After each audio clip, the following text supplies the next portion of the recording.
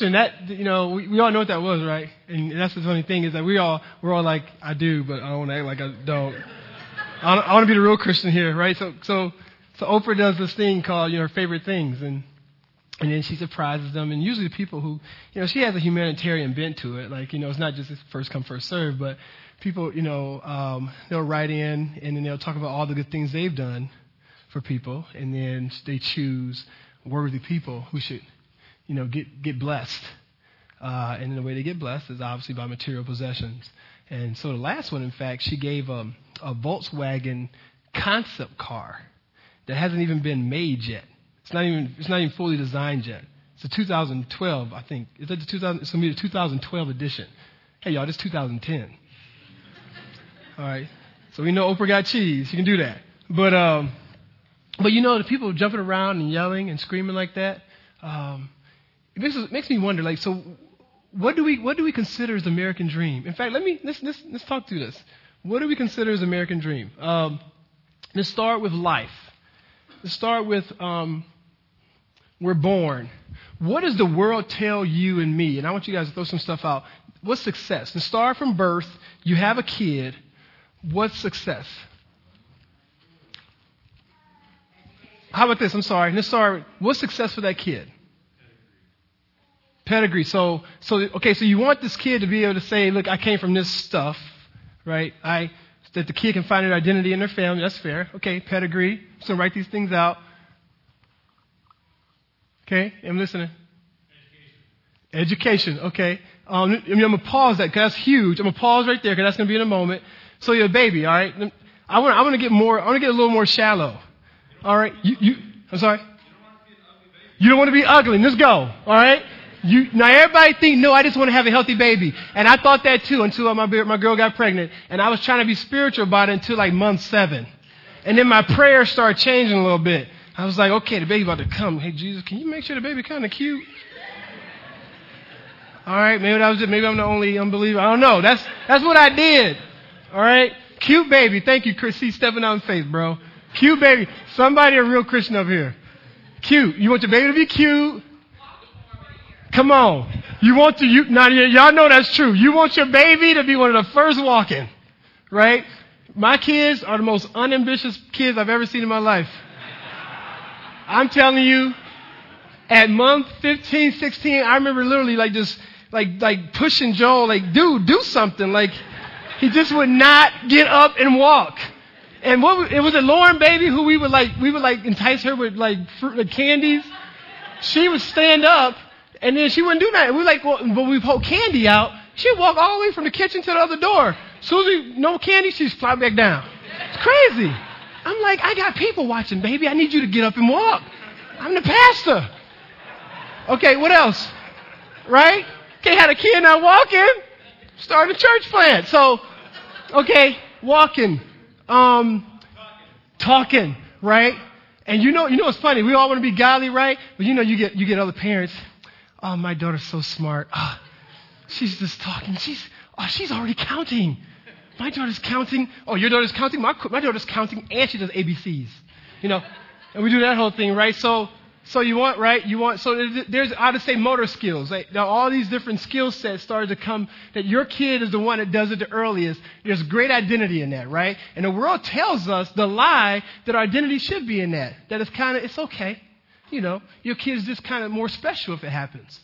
See that? See the lie there? So motor skills. Okay, now they can go to school. My man John said education, huge, right? Okay, what else though? They're in school. What else we want? What else does the world tell us is successful for that kid? Well, I heard clothes. He said name brand clothes. Activities. Okay, so we got clothes. So in education, they're like, what age is this? Well, I would say all the way to college. Well, I don't think that ever ends. So you got clothes.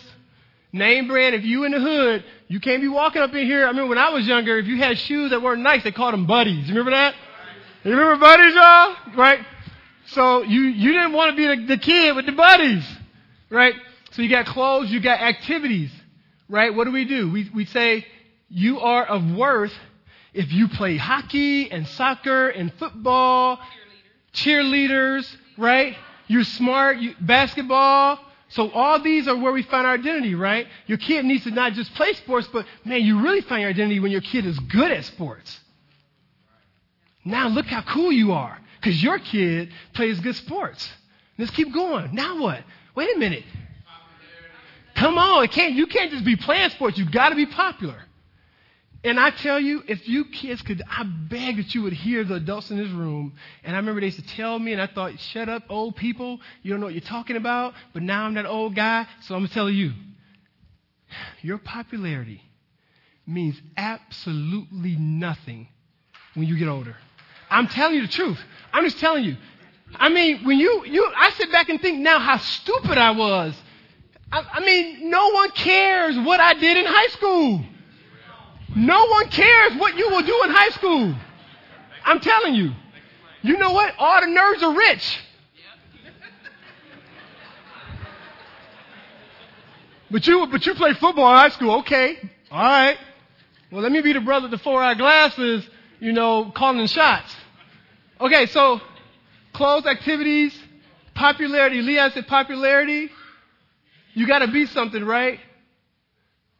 Popularity.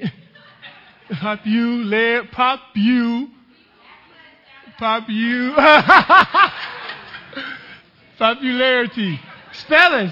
There's actually another thing, no. You know what I'm saying? Yeah, I wasn't here at DPS, so I can't blame it on them. What else, fam? Good grades, right? So if you're not popular, if you're not making good grades, so the world tells you something's wrong with you. What else? Beauty. So beauty. Okay. All right. So if you're not skinny, if you're not really cute, you don't got the good clothes, if your hair isn't done, I mean that's the thing that just breaks my heart in this community. How we mask. I'm sorry. And the people you hang with, right? So you got to be with the in crowd. It just breaks my heart that people in our community, it's all over the world, but specifically where we serve here, how you can dress yourself in all this stuff, and inside you are there's a hole in your heart so big a Mack truck could drive through it. But you'll wear Jordans, and I watch all these broke women with their nails done, and they have absolutely nothing. Don't clap. You might be one of them. No, I want to keep it real. You're doing your hair, you're doing all this stuff to mask something that only Jesus can help you with. So beauty is huge in our community, right? You put it all together and you broke and you have nothing and your kids have nothing, but everybody's walking around like they got everything. Why? Why are you doing it? Why are you doing that? Why are you making sure you have a nice state and all these things? Because the world has lied to you and you bought into the lie. You bought into the lie. That these things give you worth. What else? We ain't even made it out of college yet. We're still in high school. So you got to have a boyfriend or girlfriend too, especially in high school and college, right? So you got to be dating. I'm sorry?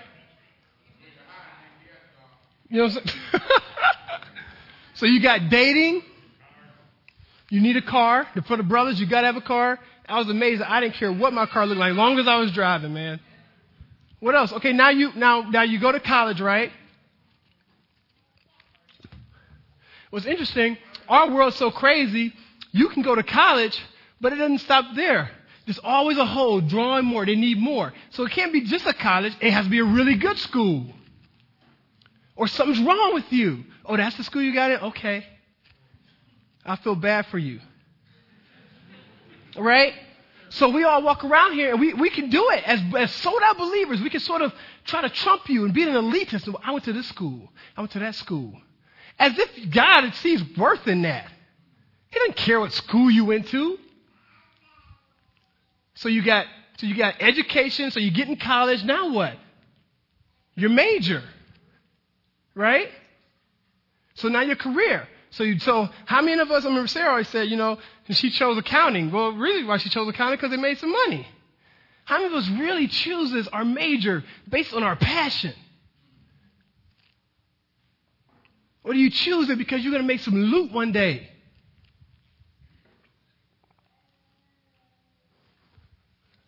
Majors, But now you got to graduate with honors. You got to do very well, right? So now, what does the world tell you? So now you've graduated from school. Now what does the world tell you? What's success? You better have a honey somewhere, dating or something.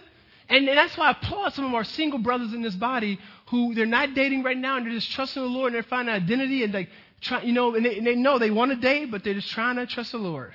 And I just think it's awesome. I really do. Because the world says something totally different. The world tells you there's something wrong, but it's a lie. But you know what else? You graduate from college. Well, now you have to find a nice place to live, right? You got to get the big house, car. And then let's be really clear here. Let's be really clear. None of these things are bad in themselves. Okay? Let's be really clear here. It's that we find our identity in these things. If you got $5 million and the Lord wants you feel free to have an infinity truck, that's between you and Jesus. Don't kiss the truck. Don't idolize the stuff. That's the whole point of the gospel. God's created everything. He's not saying you shouldn't have. He's saying you shouldn't worship. That your identity shouldn't be in this stuff. That all that stuff should leave you tomorrow and you should still be passionately following Jesus like you was on Tuesday when he was blessing you.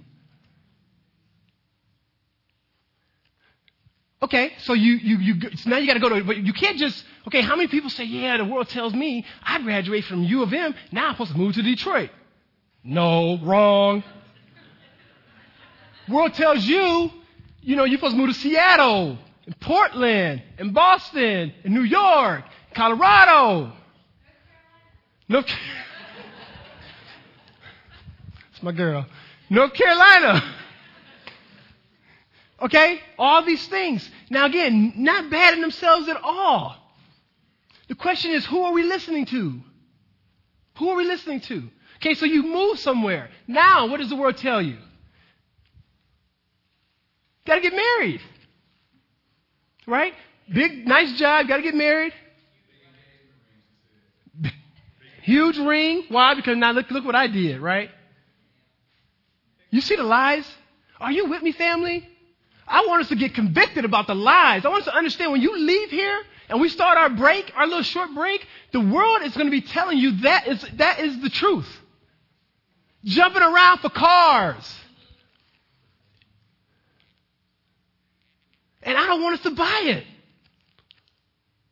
This time is one of the most sacred times of our calendar as sold out people for Jesus.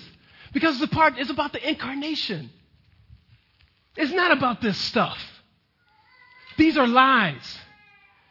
You get married, right? The world tells you you got to get married. You got to have nice kids.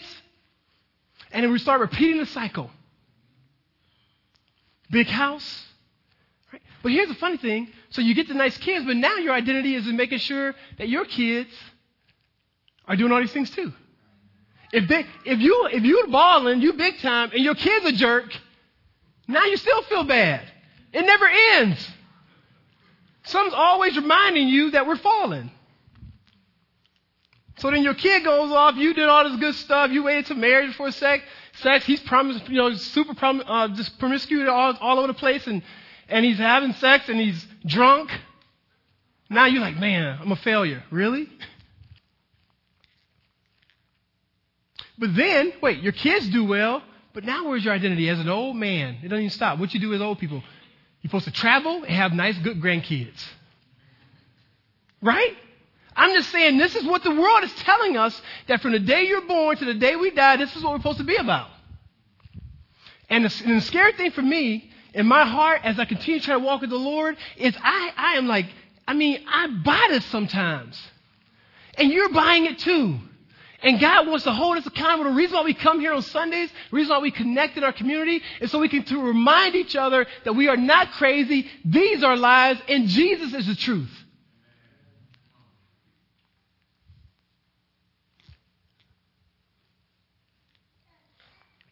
Lies. Although dressy, although nice. So what we're going to talk about is I want to spend some time just talking about the incarnation. Because the world tells us that this is true. And we even see, and I think the Christmas season is very interesting, family, because you would think, okay, truly, the treasure of Jesus is hidden all throughout our world, right? The world continually screams out at you and me to believe and trust in something else. But what's so interesting, look how silly Satan is. It's so clear. You have the Christmas season. This is where we're supposed to focus on Jesus. And I think this is where the noise is the loudest. This is where you get the biggest discounts. This is where the stores are open later. This is when you go, all the channels just tell you, they don't say anything about Jesus anymore. It's happy holidays. Right? Where the noise is huge right now for you and me to forget why we're doing what we're doing.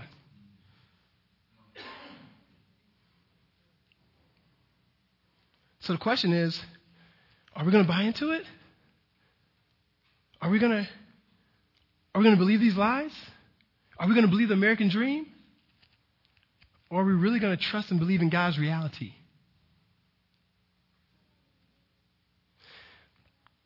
What the doctrine of the incarnation is awesome, and I want to lay out some things real quick, just for us to look at. And again, I can't, obviously, for the sake of time, I won't be able to go super in depth on incarnation, but I want us to think of a few points that hopefully will remind us and spur us on to allow this time to be a time where we begin to cultivate a heart of worship. Billy. Good question. I'm glad you asked. All right. So incarnation. I didn't even set that up. That was Holy Spirit. They think I paid you like $5 or something. So incarnation, right? You have incarnation. What does that mean? So incarnation, carne, when if you go overseas, chicken con carne, that kind of thing, or a beef carne, flesh, right? That's where you get the word sarx. Sarx is the Greek word for this, flesh. Carne is a Latin word which means like meat. So the incarnation is basically God coming in meat. All right, I know, I didn't write it. Right, it's God coming in flesh. So that's what it means. What I want to do though is I want to talk about the plan of the incarnation real quick. I want us to understand. Hopefully, my heart is that we would be able to leave, and as we're wrestling, as you're talking with individuals, you will be able to talk hopefully more intelligent about the incarnation than you have been, and be able to understand and be able to wrestle what does it mean? Jesus, God coming in flesh. Now, let's start with the plan of the incarnation, okay? And please, if you're new, please ask questions. That is not a culture faux pas at all. Our heart here is for us to learn more about Jesus and to allow it to inform our worship. Not to get smarter, but to inform our worship. If you need Bibles to check what I'm saying, making sure I'm pulling the wool over your eyes and deep inside some weird Mormon or something, there's Bibles coming down the aisles. We would love to give you a Bible. You can check the text yourself. And we're going to jump right in. So you look at Genesis 3:15. We're going to begin there. It's what they call in seminary circles the proto-evangelion, Evangelion gospel, first gospel. More Latin people say proto-evangelium. What we're talking about here, actually, real quick, I want to read that. I thought that was up there. Let me read that to you real quick. Genesis 3:15, family. My Bible, this is hilarious. I got 4 kids. My kid ripped that page out my Bible. Give me your Bible, girl. Welcome to Metcalf. So, I gave her my Bible, like she can read it now. Sorry, sis. All right, Genesis 3. Man, you ain't playing, girl. Goodness gracious. Hey, whoever's in Chanel's Mac group for Christmas, get her a smaller Bible. All right. Genesis. We're going to switch because this is crazy. 3:15, guys. You guys ready? So a very famous passage. Again, this is where they would say the first gospel, the first good news of proto-evangelion. 3:15. And I will put enmity between you and the woman, and between your offspring and hers. He will crush your head, and you will strike his heel. Okay. Notice what he says here. He says, so I, God, will put enmity between you being Satan, and the woman, right? And between your offspring, Satan's offspring, and hers. He will crush your head, and you will strike his heel. It's very interesting. When you look at the genealogy, it's almost like a genealogical reading, Genesis being genealogy. It's very interesting when he talks about this to the man and woman God. Notice here, he doesn't mention that there's a guy in the picture. You notice that? I propose because she's going to be a virgin. But he's talking specifically to the woman and what's going to happen through this woman and how, here you go, and how basically Satan is going to come and he's going to injure Jesus, but eventually Jesus is going to destroy Satan and evil. Okay, the first gospel. But notice there again. So what you have here is you have the first stance where it's already giving you this picture of what God is going to do in redemptive history, how He's going to use this woman to bring about recreation, and then He comes along. Oh, sorry guys.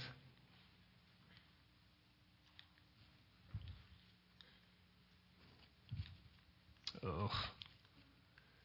All right, then you have Isaiah 14. So first thing we find out is that there's a woman. Therefore, the Lord himself will give you a sign. The virgin will be with child and will give birth to a son and will call him Emmanuel.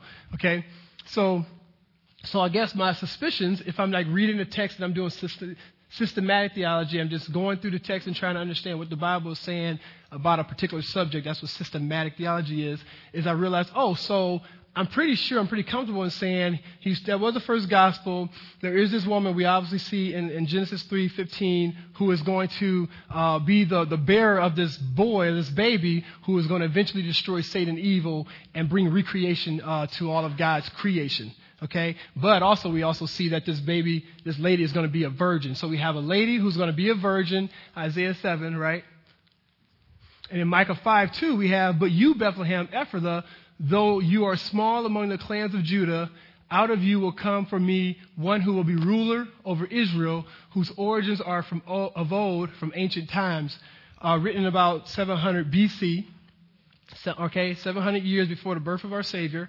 And I wish I can go into, I think what would be really cool for you guys in your own personal time is to really do a study and just understand this relationship of Joseph and Mary and how that whole thing worked out, this whole virgin and her having a baby and what that meant in the first century. It's a very fascinating study just for your own time. It would be awesome.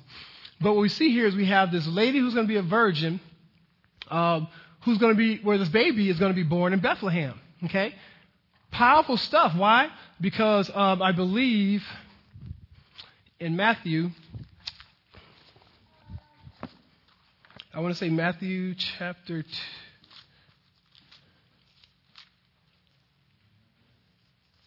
In Matthew chapter 2,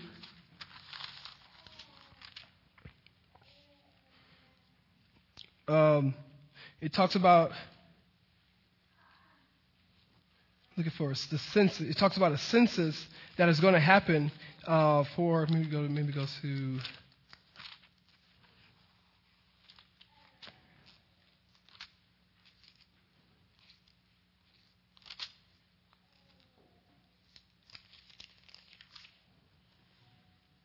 I'm sorry. It's in actually Luke chapter 2, family. There's a census. I'll read it to you. In verses 1, I'll read verses 1 through 3. It says, in those days, Caesar Augustus issued a decree that a census should be taken of the entire Roman world. Okay, this was the first census that took place while Quirinius was governor of Syria, and everyone went to his own town to register.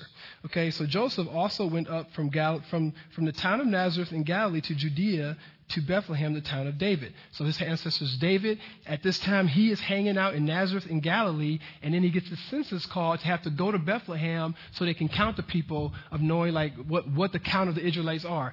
Are you seeing that how deep and sovereign that is?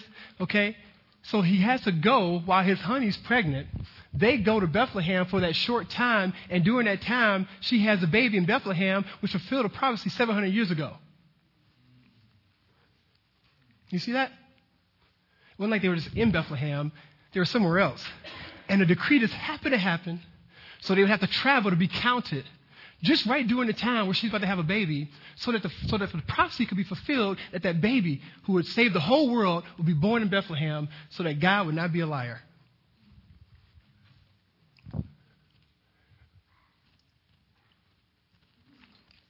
Let's continue on. So what we have? We have Genesis 3 telling us a woman. We see Isaiah telling us a woman who is a virgin, and this virgin will have a baby in Bethlehem. And then finally, sorry, fam. I'll just go through this then. This is why I hate this thing. So the plan of the incarnation. We have a woman who is a virgin, gives birth in Bethlehem. But then if you check out Malachi 3:1, it talks about the destruction of the temple. It talks about Jesus. Do you see that slide? I would love to take them to that verse.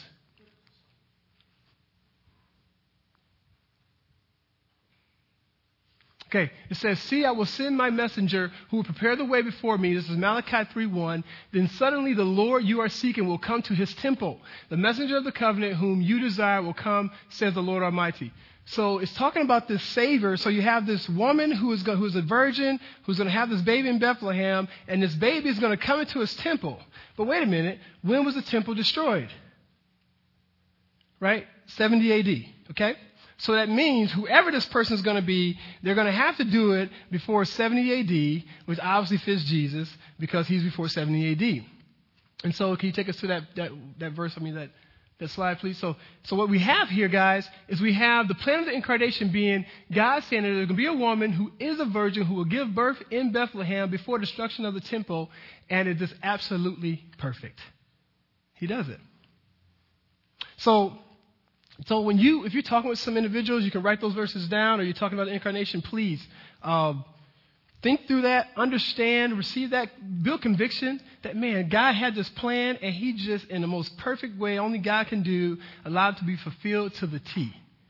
And there's actually many more prophecies that I can go into, but we didn't have enough time. I just wanted to go through some big ones, some major ones, to just whet our appetite for you in your own time to go back and see what else the Lord has said in times past that he was able to fulfill through the gospel, through Jesus himself. So that's the plan of incarnation. Now, the question now is why did he come? Okay, any questions so far? Okay, so now the question is, yes, sir.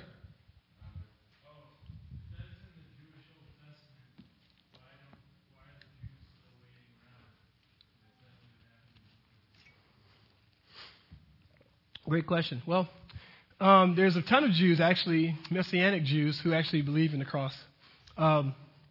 But at the same time, I don't know. I believe that obviously it's clear as day. And I think that question could be asked whenever we share our faith with anybody in the world. The Holy Spirit has to give people revelation of the reality that you don't need to wait for the Savior. The Savior is here. So when I see Jews loving Jesus and Jews not loving Jesus, I kind of just feel bad, and pray that the Lord would do his thing. Good question. I don't have the answer. So I chalk that up to the sovereignty of God. If someone else has you please feel free to give insight. I don't think there's an answer other than God's sovereign hand, which hopefully reminds me of God's grace. There's people way more smarter than me and cooler and everything, and they don't know Jesus, and the Lord has allowed me to know Christ.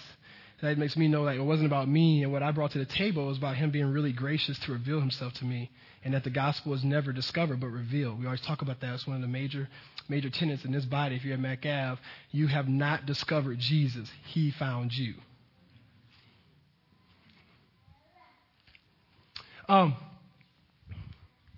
Okay, so why did God come? Now, this gets a very, very interesting passage. We're very familiar with this passage in Philippians. I'm going to read through it a little bit, and I'm going to talk about a few things. It says, "Your attitude should be the same as that of Christ Jesus, who, being in the very nature God, did not consider equality with God something to be grasped, but made himself nothing, taking the very nature of a servant, being made in human likeness. So I think the good question, obviously, we saw the plan of the incarnation. So now we're talking about, so why did God come? And I want to pause there for a moment just to discuss, in layman's term, what he's talking about here, and that's the sense of accommodation. One thing that I want to make sure we understand is that when he says he didn't count equality of God to be grasped, his point is like, look, I didn't have to try and grab at being equal with God. I didn't have to grab at deity because I already possessed it. You follow me? The myth is either he was God, right, or he was man, and the mystery is that he was fully God and fully man, and that he didn't have to grab at deity as if he didn't possess it. He's saying right here, I'm God. You know, I didn't have to go give me more stuff, God. I am God, and I chose to humble myself. And the way I look at that, family, is when you think I see it in the sense of accommodation. Some great historians even use that word a lot. The sense of what God did was he accommodated us. Okay, so that's one of the reasons why he came, is to accommodate us. And I think about it from a sense of a parent, or even I think of my brother. I use both examples real quick. Like a parent, I think the most humbling thing for me is how much you have to die to self, and you have to accommodate your kids, right? And I see it more with moms. My wife, she gets up for the last, I don't know how long now, 4 or 5 in the morning. And not to mention when you're newborns, you're getting up 2 or 3 times in the morning to feed the baby. My wife, she goes around Costco with 4 kids. I guarantee you she has to do that a little differently than when being by herself. She has to be really creative with having people in carts and hanging on wheels, and it's all kind of crazy stuff, right? We had to get a car, and our car had to reveal the fact that we had a big family, right? So we couldn't get a Crossfire, right? We have a van, right? Because we have 6 people in our family. You think of all the things. How you eat, the food we make is different because we have young children, right? So we make food that hopefully can accommodate our kids. The way our house is positioned, what we have in our home, what we watch on TV, everything accommodates our kids to make sure that we're treating them in a way that's honorable to the Lord, right, family? Now we could do all these other things, but we go down to their level, right? If I play with my sons, I don't play from here and say I'm playing with you. I get down and I rode my motorbike just like him, right? Yesterday I had my motorcycle. He said, "You want to play, Daddy?" "Yes, sure, I want to play, buddy." "Well, here's your motorcycle, Daddy. You ready?" And he goes off into the dining room, and here I am behind him with my little motorcycle. And he tells me, "Well, actually, Daddy, your motorcycle's not making noise. You got to push down hard and make it make noise, And I didn't go, "I know that, son," and no. He's 4. I accommodate my son, and I get down, and I listen to my son, and I allow him to enjoy playing with Daddy. That's what Jesus did. He accommodated you and me. Fully God. He deserved triumph. He deserved notoriety. And he took our pain. He came down lowly. And that's the beauty of the incarnation, family. Think about it. This is the King of the universe, family. The King of the universe absolutely needs nothing from you or me. And what brought it clear to me is when I look at my wife and when she had our first kids, I thought, really? Jesus came like that? Frail? Couldn't talk? No teeth? Totally helpless? Cold? He needed someone to feed him? To teach him how to use the bathroom? He came fragile? The God of the universe? Why? Because of love. Because he loves us and he's serious about his glory. It says, made himself nothing, taking the very nature of a servant. That's a cool word, but man, I wish they would use the word slave. Because the concept there is bondservant, a slave. He came down and was ridiculed. Think about Jesus' life on earth. He comes down and he doesn't say, "Look, I'm Jesus. I can do anything right now." He was broke and poor. There's times where he didn't have a place to lay his head, the Bible says. He was raising support to do his ministry. People supported him. I live 100 times more comfortable than Jesus ever did in his best day. And he created me. So he became a slave for you and me. It says in verse 8, and being found in appearance as a man, he humbled himself and became obedient to death, even death on a cross. And therefore God exalted him to the highest place and gave him the name that is above every other name.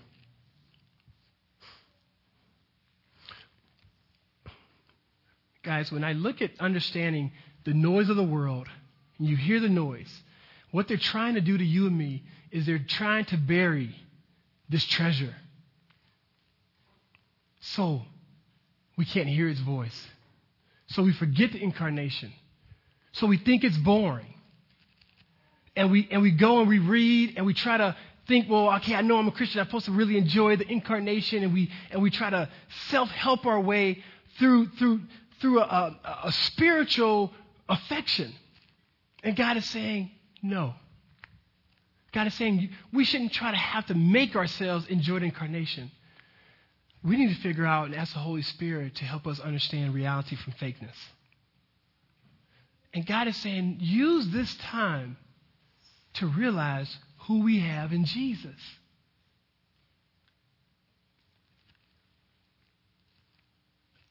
There is nothing like Jesus.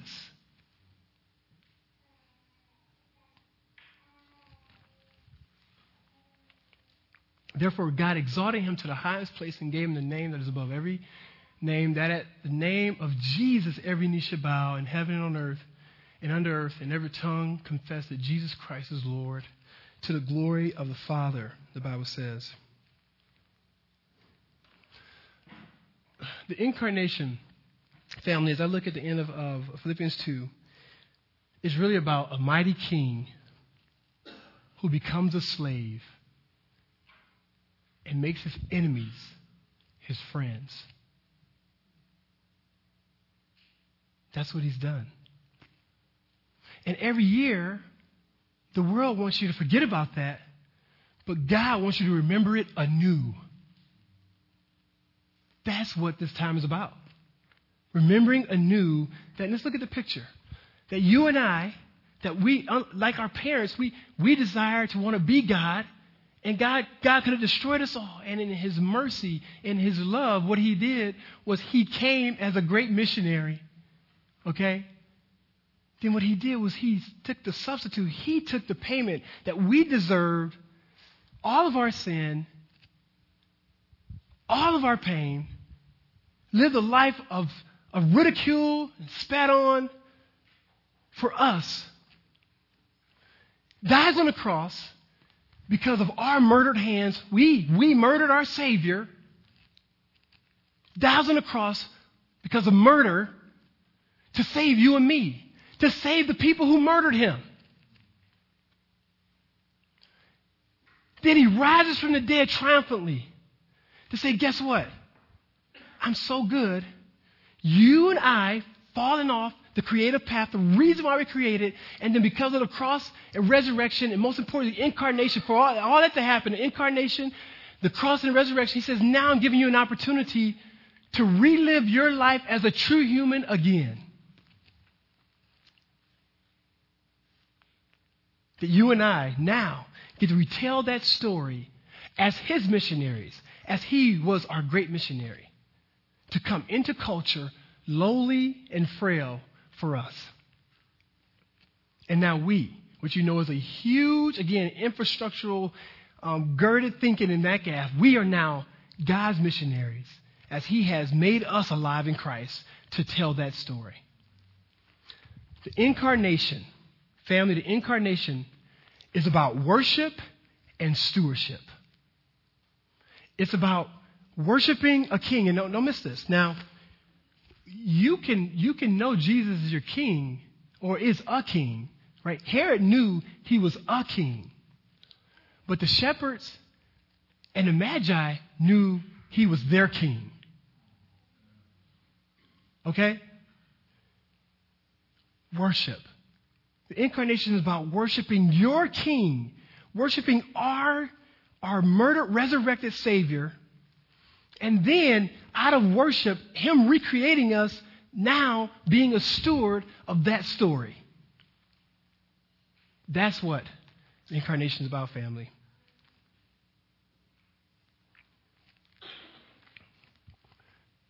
Well, we know what incarnation means. We've seen the plan, the beautiful plan of God, although the cliff notes. We've given a small nutshell of why He came. And now God has said, hey, this is your response.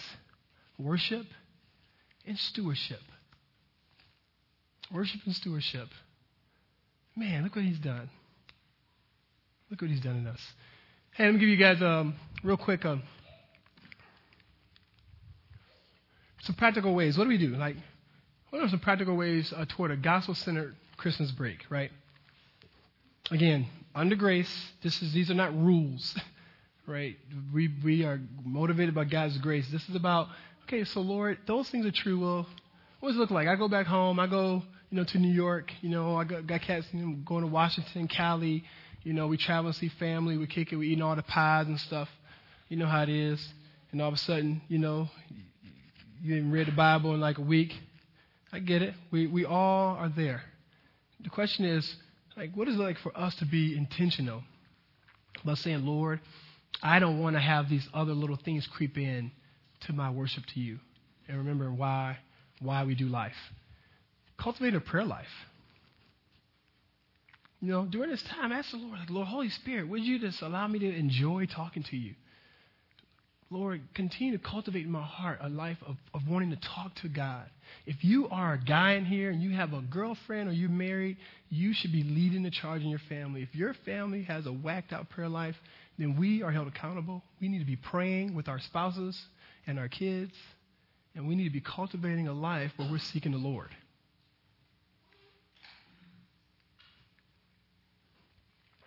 So asking the Lord, give me a passion to be talking to you. Fasting. One of my favorite books on fasting is Hunger for God by John Piper. And I love it because I think he does probably the best job I've ever seen of somebody expositing passages to help me understand why we fast. And in a nutshell is like a lot of times we think of fasting as this, I want something here, so I'll do this and it'll get me that. And that's very unbiblical. Okay? We don't fast what we do not have. The Bible teaches we fast what we do have and we want it even more.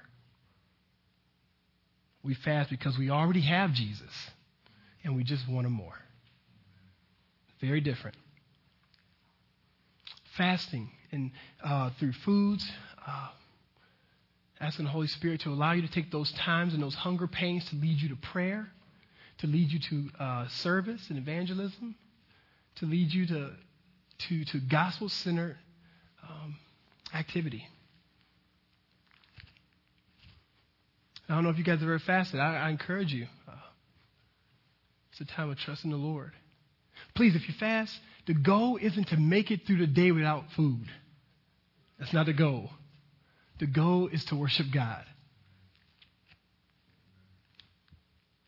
Maybe you limit the gifts you buy. Maybe we don't jump around like Oprah and them, in Walmart. We don't. Maybe we limit the gifts we buy our kids. You know what I'm saying? So we don't buy all this stuff. Maybe you say, well, I'm just gonna get 2 or 3 gifts. I know who I think is it UE? You got to do they do like 3 gifts to represent the Magi. To even spend time telling your kids why you give gifts. Do you even know why you doing gifts? Ask the Lord, is your Christmas celebration, is it redemptive? Are you doing things that are just are you explaining, or are you taking things and saying, hey, here's why we want to do it, and you're allowing the gospel to be seen in it? Are we doing that much mental gymnastics, or are we kind of lazy? No, I just want to get my stuff. I pray that we'll ask the Lord, if I'm doing this and we don't know why, let's ask the Lord, why are we doing this? And let's start making it gospel-centered so our kids and people can see this is why we're trying to learn, do it this way. We give gifts because we want to retell the story of the Magi. Or, I don't know, like think through it. Think through how the Lord wants you to do that. Be strategic. Take the break to energize yourself. I mean, here's the thing. Our body, you guys serve like crazy. You guys are unbelievable. I think the Lord's provided us the best people. I mean, it's no competition, man, but I love our body.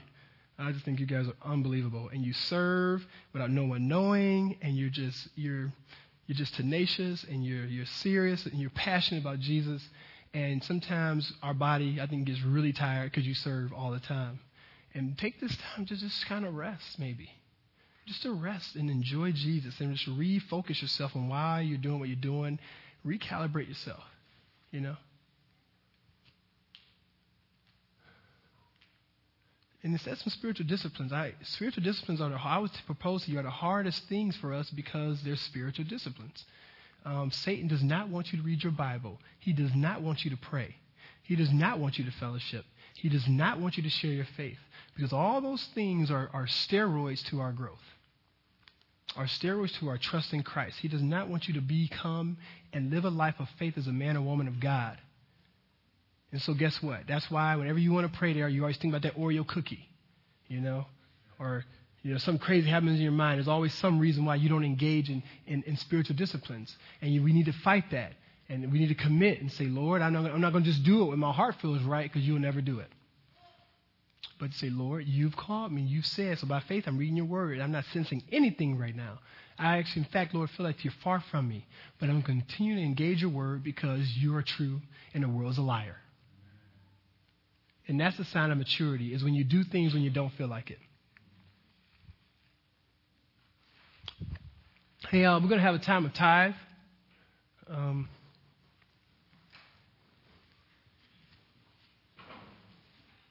Tithe and offering. And with this last one here, this is a biggie. We have people in our body. I want us to really consider the biggest thing you can probably do over the break is assess your character. You know, some of us just haven't jumped in. We're still like surfing. We're still kind of on the outskirts, and you haven't really plugged into Jesus. I want to ask you to really assess your character and ask the Lord, like, what's your deal? Like, what is it? You know, maybe you plugged in, but you're super prideful. Maybe some of you guys, and I'll make sure there's no talking because I want to make sure you hear this. Maybe some of you guys, have like really judgmental spirits. Some cats like have this sense of like they have the corner market of approval. Have you ever been around people like that? Like they like look at you and then they're almost like sizing you up if they need to approve of you or not. Very judgmental spirits. If that's ask the Lord to deal with those character issues. If there's pride, if there's passivity in your life, ask the Lord to take this time to be honest about and do an inventory check on like, where am I adding value to the kingdom and where am I a life taker? And to ask the Lord to do some work in our hearts so when we come back, we'll be more advantageous for Jesus. If you're new, we ask that you would put your wallets to the side, your purse to the side. We're not trying